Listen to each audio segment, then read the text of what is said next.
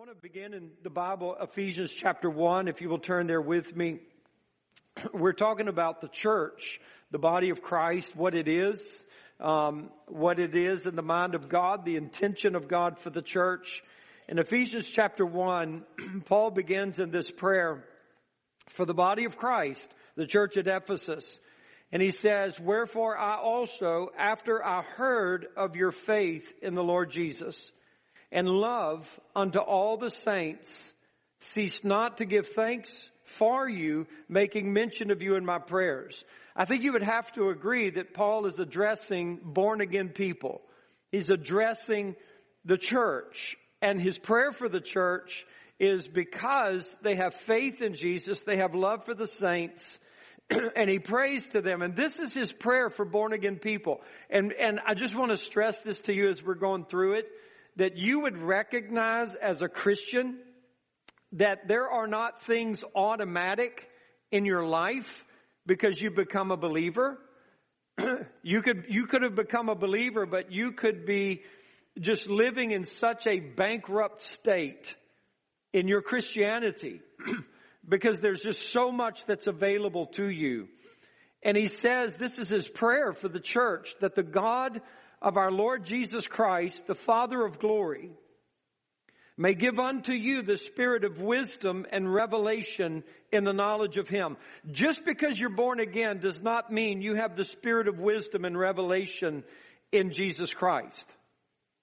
And one of the things that saddens me most as a minister is to observe the multitudes of people that don't.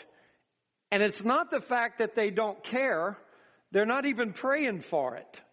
They're not even coming in agreement with Paul of all that is out there, this ocean of knowledge about Jesus Christ. Not only that, he prays that the eyes of their understanding would be enlightened. Just because you're born again and you can say, "Amazing grace, how sweet the sound. I once was blind, but now I can see." It doesn't mean you see clearly. It doesn't mean that you see everything. There is a prayer that Paul is praying for believers, that their understanding would be enlightened so that they would know this, that they would know what is the hope of His calling. What is the hope of His calling? God had a hope when He called you into Christ. When the gospel came to you and the Holy Spirit was convicting you and you were being born again, what was the hope of God? For you, your hope might be, I don't want to go to hell when I die, and I want to go to heaven when I die. And that's very shallow. What was the hope of God when He saved you? And then it says this, and the riches of the glory of His inheritance in the saints. So what is the deposit that God has made in your life that He desires to get back from you? The Bible says that you were bought and paid for with the blood of Jesus. Therefore, God's made an investment in making you His very own. And then He also prays that the church would know the exceeding greatness of His power to us who believe, according to the working of His mighty power. This was demonstrated in the resurrection of Jesus. That's the baptism in the Holy Spirit.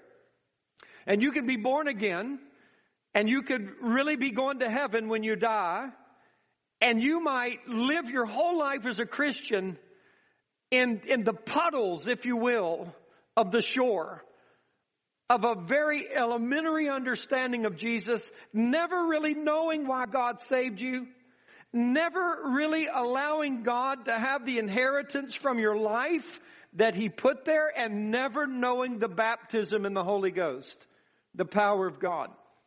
And so Paul prays this for the church, that they would know these things. And it is my desire in going through these lessons on Sunday mornings at 9 to teach us what is the church, what's the hope of God, and what is the riches of the inheritance that He wants from our life. And so I want you to go, we're going to come back to Ephesians, but I want to go to John chapter 7.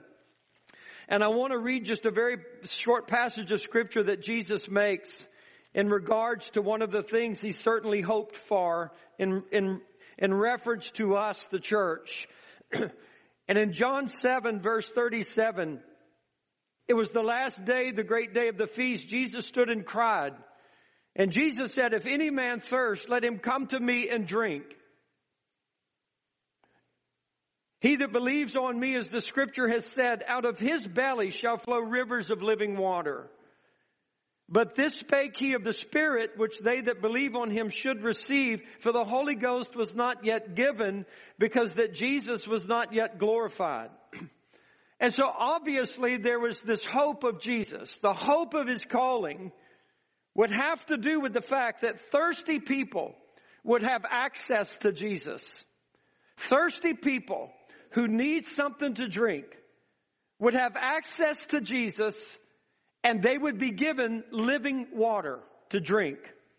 This was played out in John 4 with the woman at the well, where Jesus was able to satisfy her thirst, and a whole city came to Jesus because of her testimony.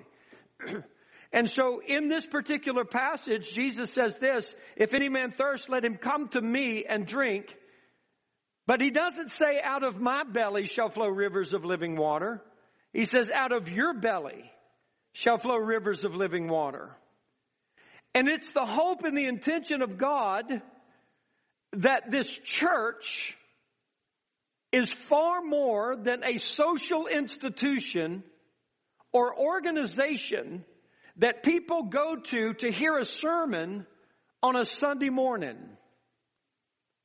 And that God certainly saved you with a greater intent and a greater desire than to simply give you the ability to go to heaven when you die and not hell.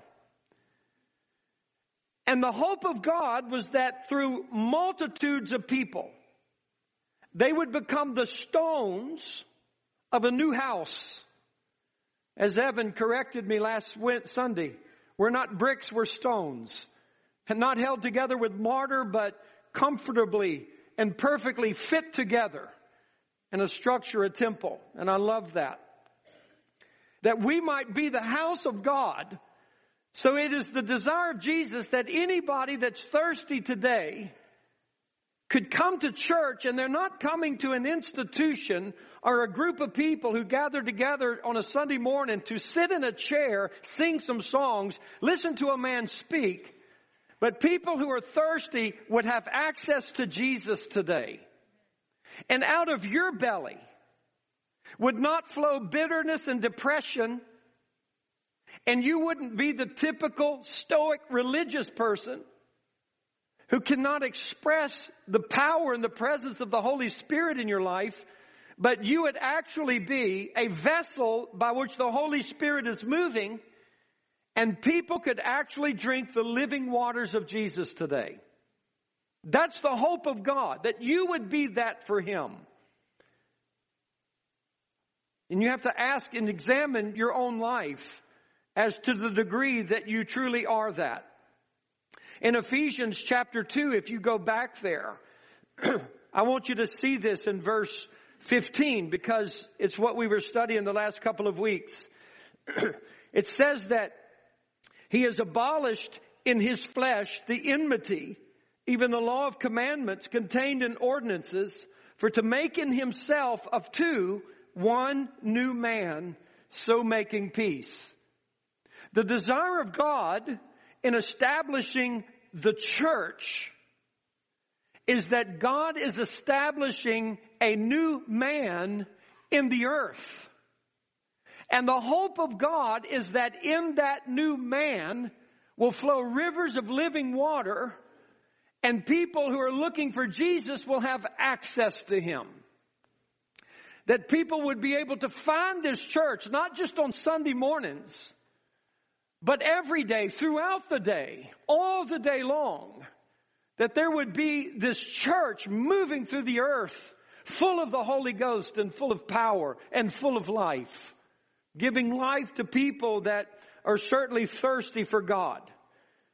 So we, the church, are that man of Ephesians chapter 2, verse 15. And I ask you to examine yourself. Because maybe for you, you're just an attender. That's about it for your church life. We attend church. But there's so much more in the hope of God. The church is a man, and its life is the life of Christ. And we exist for God. In 1 John 4, it says that as He is, so are we in this world. Jesus is victorious. He has overcome. He has all authority and power. And because His life is our life, we exercise that in the earth. The Bible says in Acts 1, verse 8, you shall receive power. After that, the Holy Ghost has come upon you. This is the baptism in the Holy Spirit. And you shall be witnesses unto me, both in Jerusalem and in all Judea and in Samaria and to the uttermost parts of the earth. Please listen to me. The Lord never intended His church to be natural or common. He intended His church to be supernatural. That is why God has endowed believers with gifts. And why God desires to give gifts to men and women. 1 Corinthians 12 speaks a lot about this. These spiritual gifts come from 3 Greek words. The Greek words are pneumatica, pneumata, and charismata.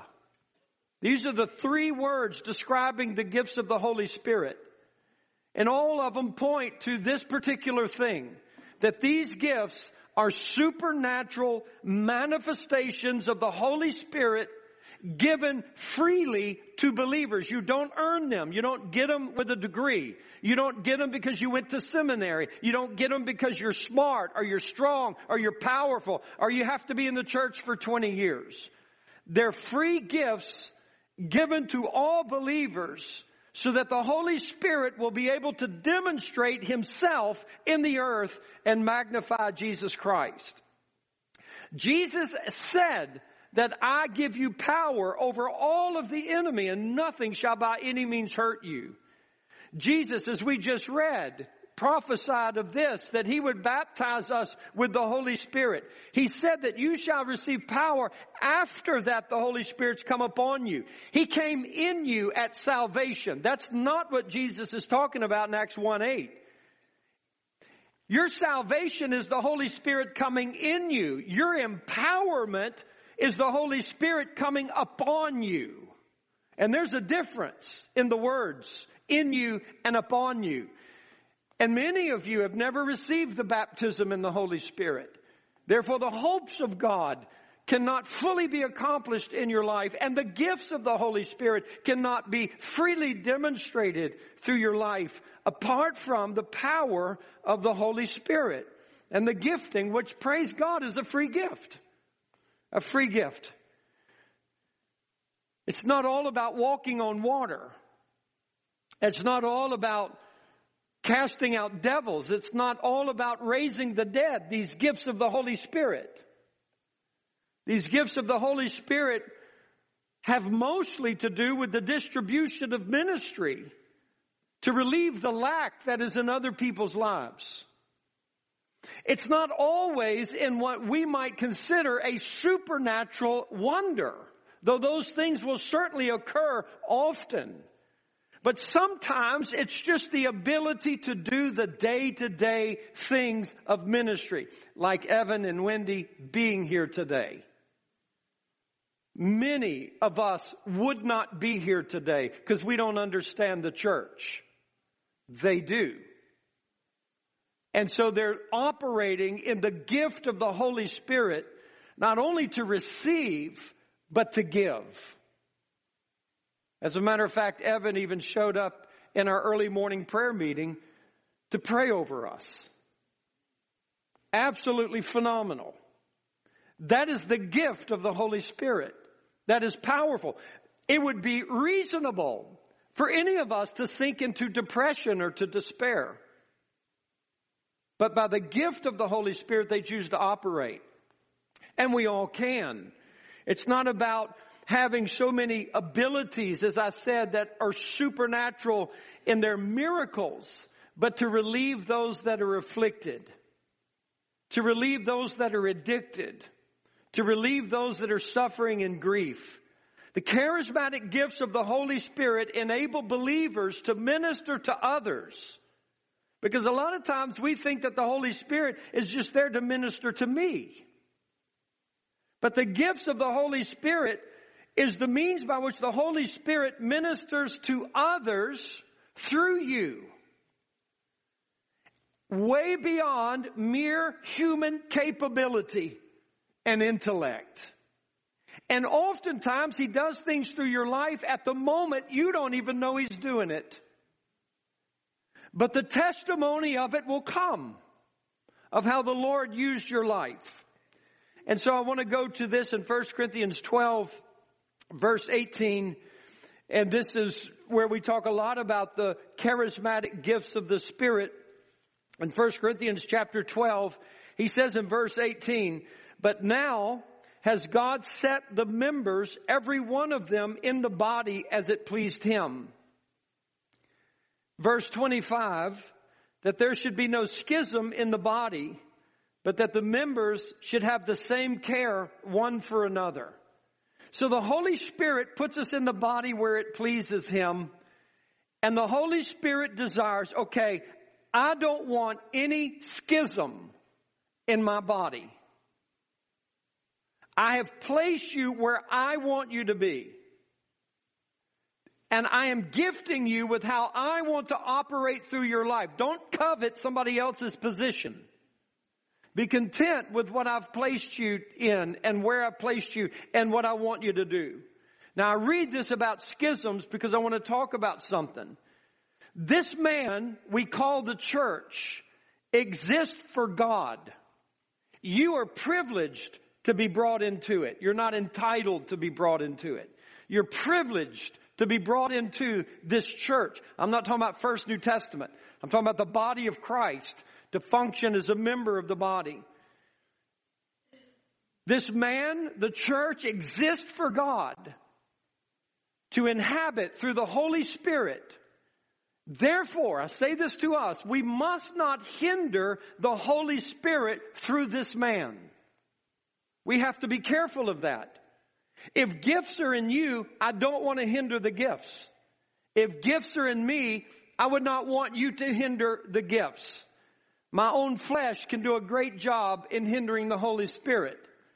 Just a little bit of negativism from you can be the straw that breaks the back of how the Holy Spirit wants to work through my life. A lot of times that happens in homes because a man's trying to really walk with God and he hasn't been doing a great job of it.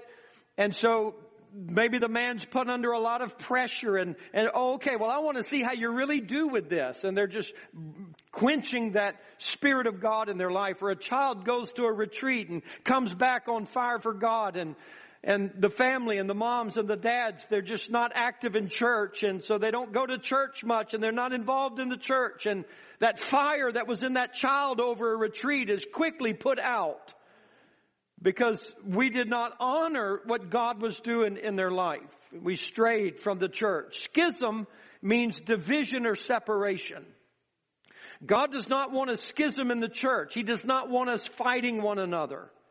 When a person comes to you grumbling or fault finding with another person, don't entertain that. You're dealing with the Holy Spirit in His body.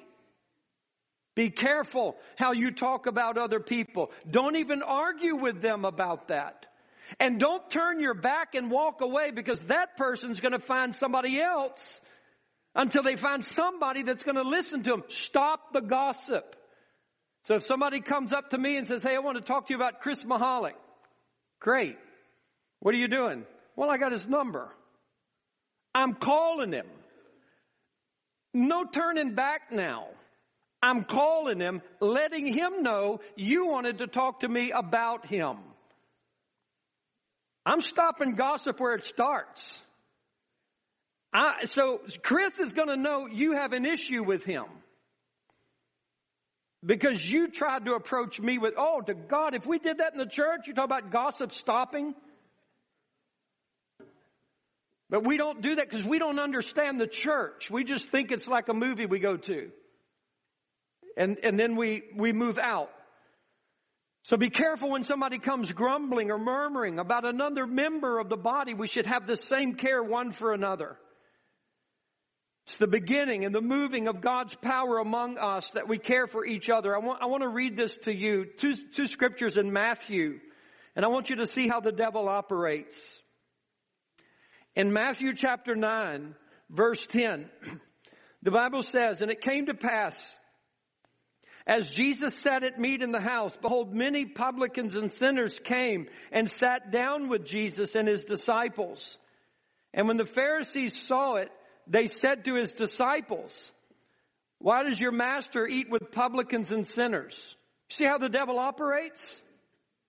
The devil didn't go, or these publicans didn't go to Jesus and say, "Jesus, why do you sit with publicans and sinners?" They went to the disciples. Why? We're trying to cause division between Jesus and his disciples.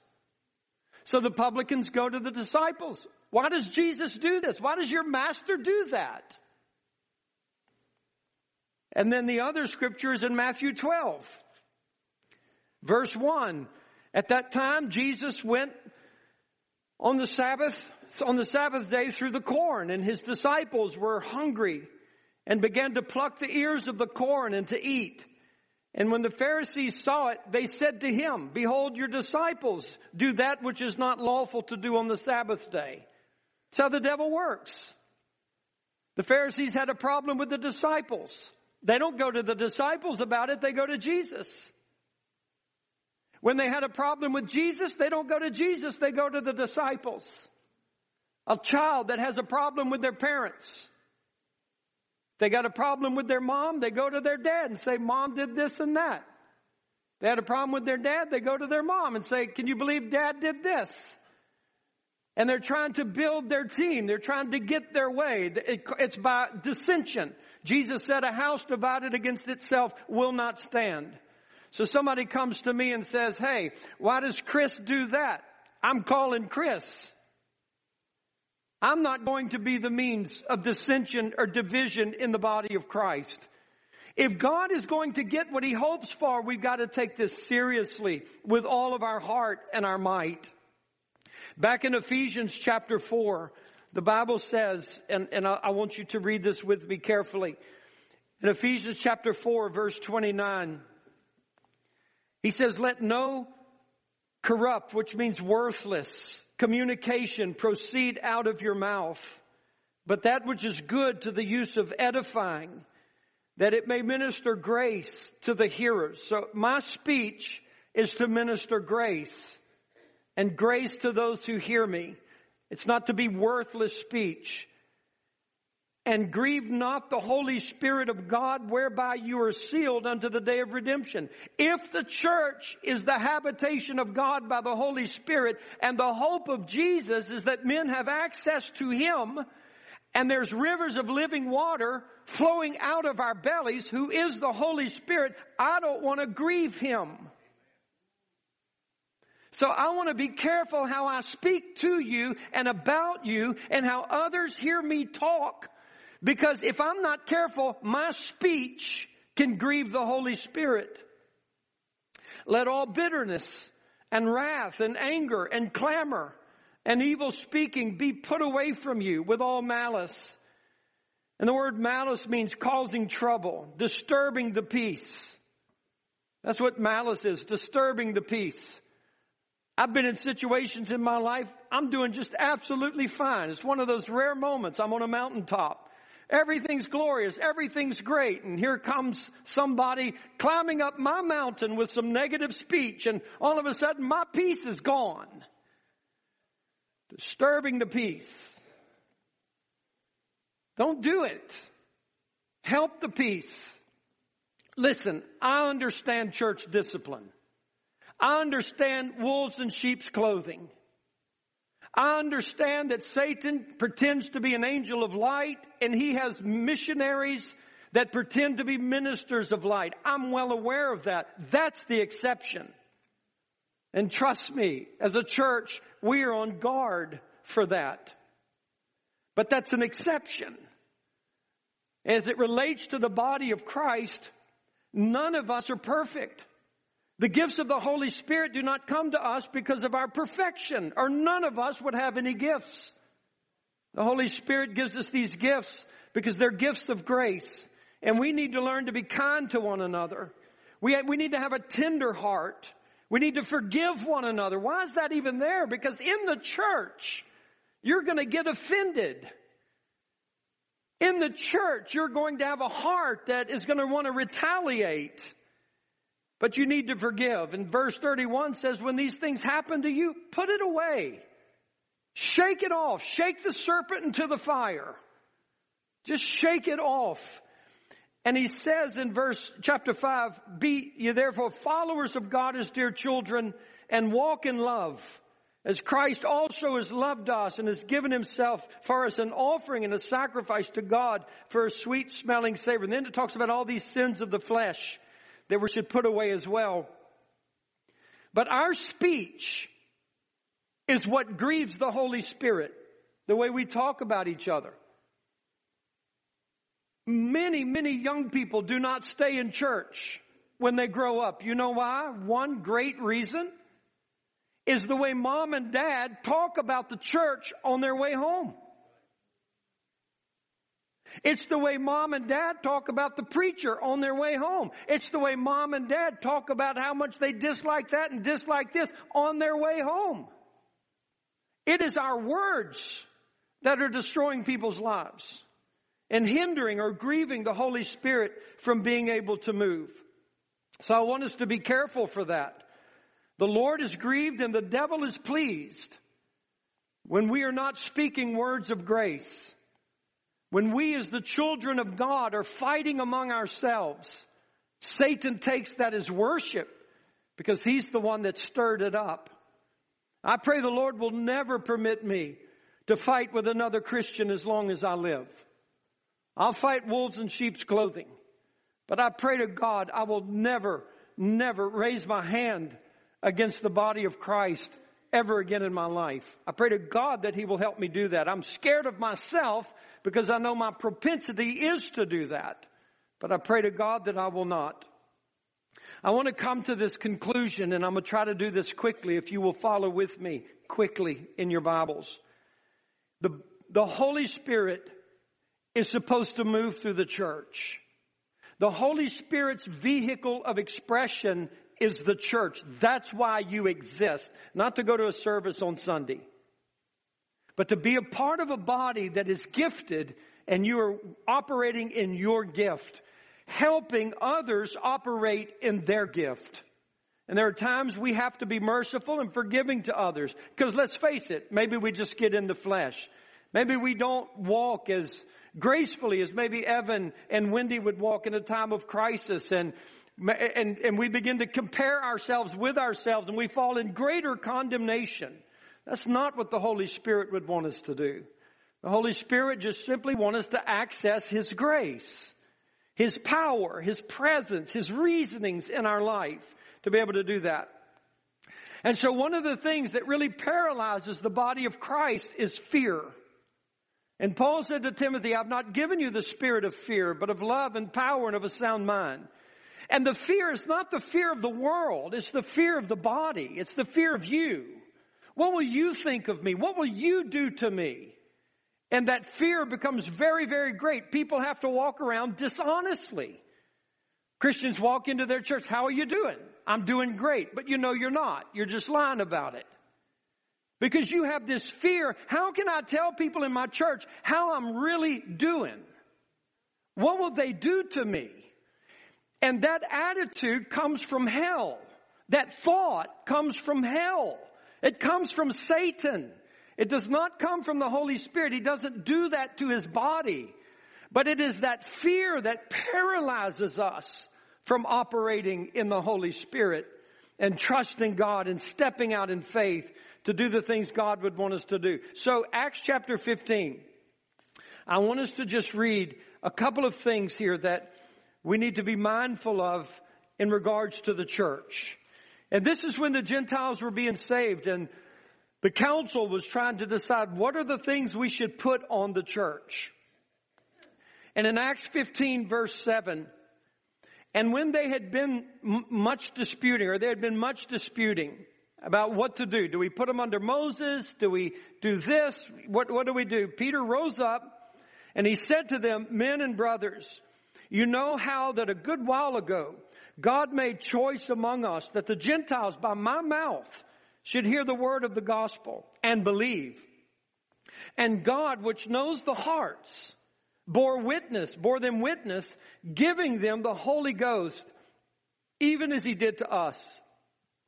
And put no difference between us and them, purifying their hearts by faith. Now, therefore, why tempt ye God to put a yoke upon the neck of the disciples, which neither our fathers nor we were able to bear? That's the law.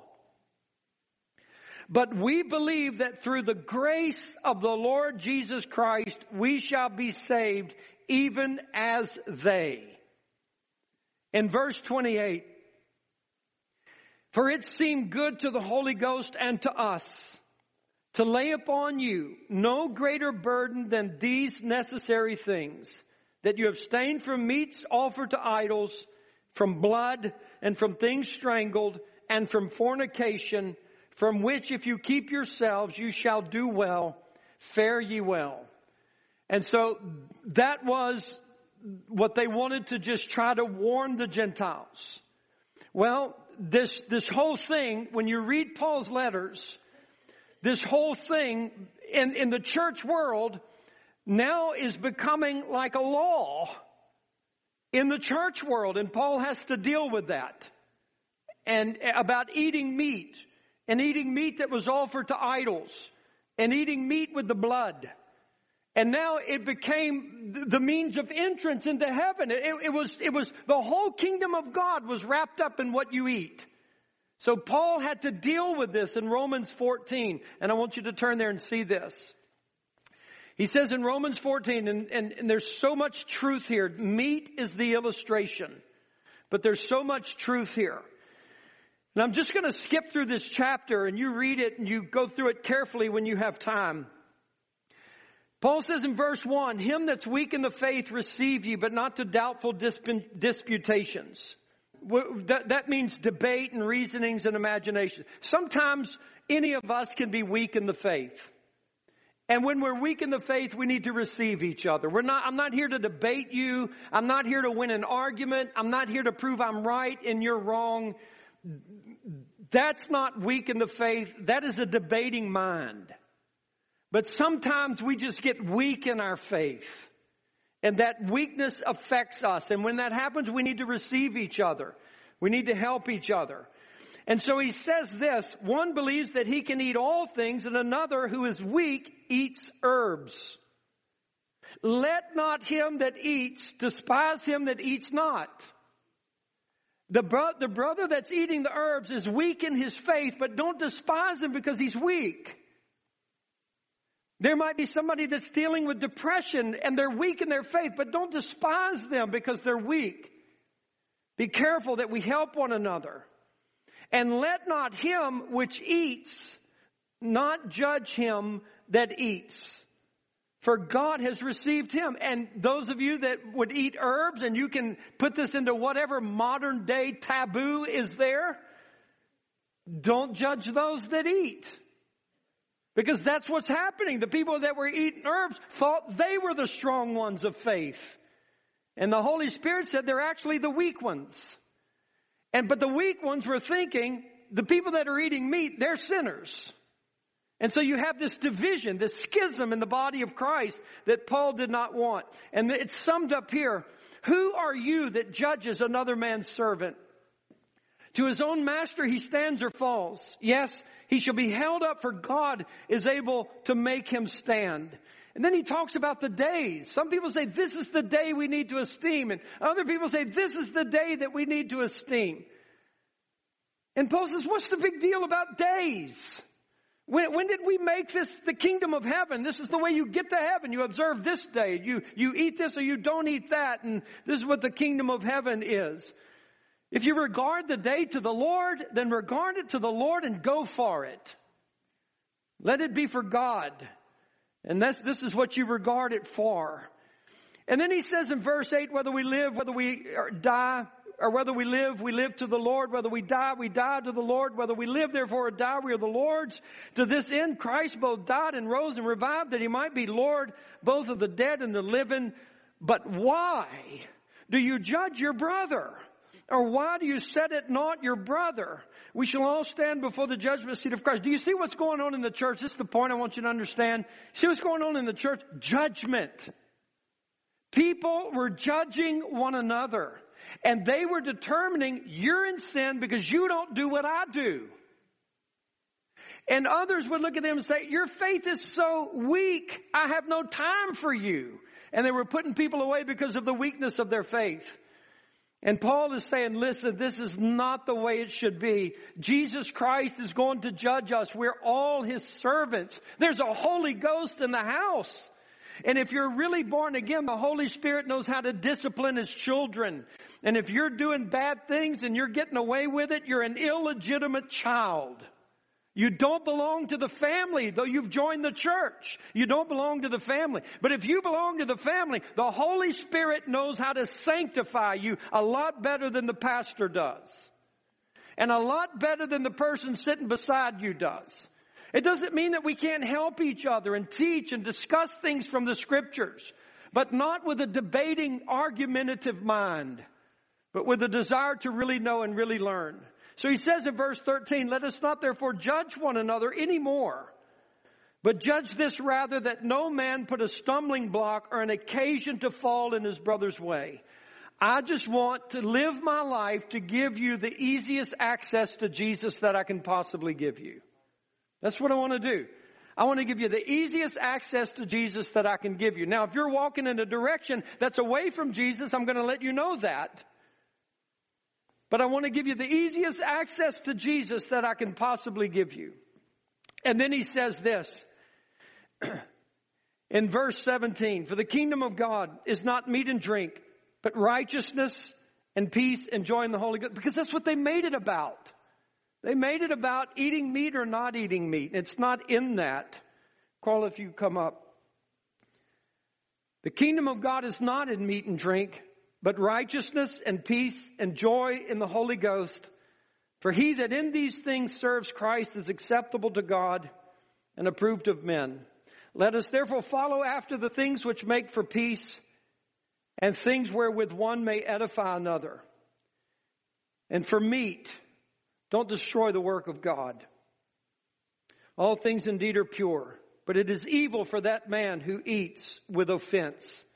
It is good neither to eat flesh, nor drink wine, nor anything whereby your brother stumbles, or is offended, or is made weak.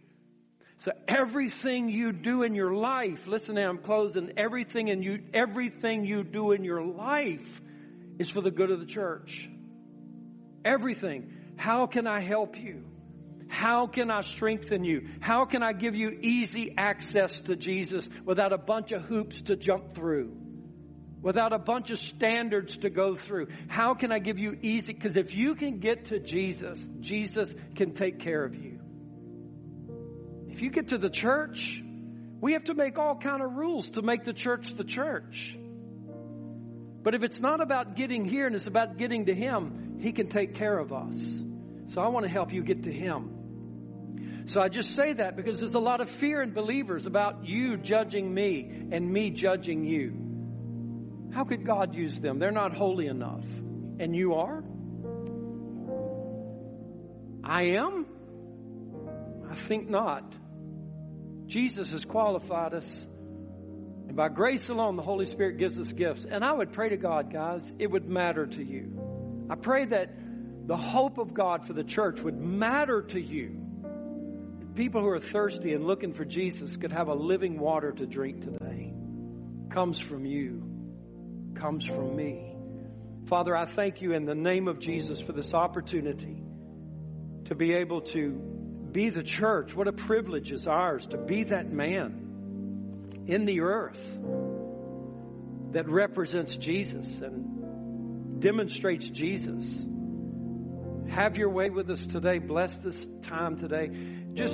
We don't have long because I'm long-winded and I apologize. But for the next moment, not long, maybe just a moment, Sit there, meditate on what God has said to you today.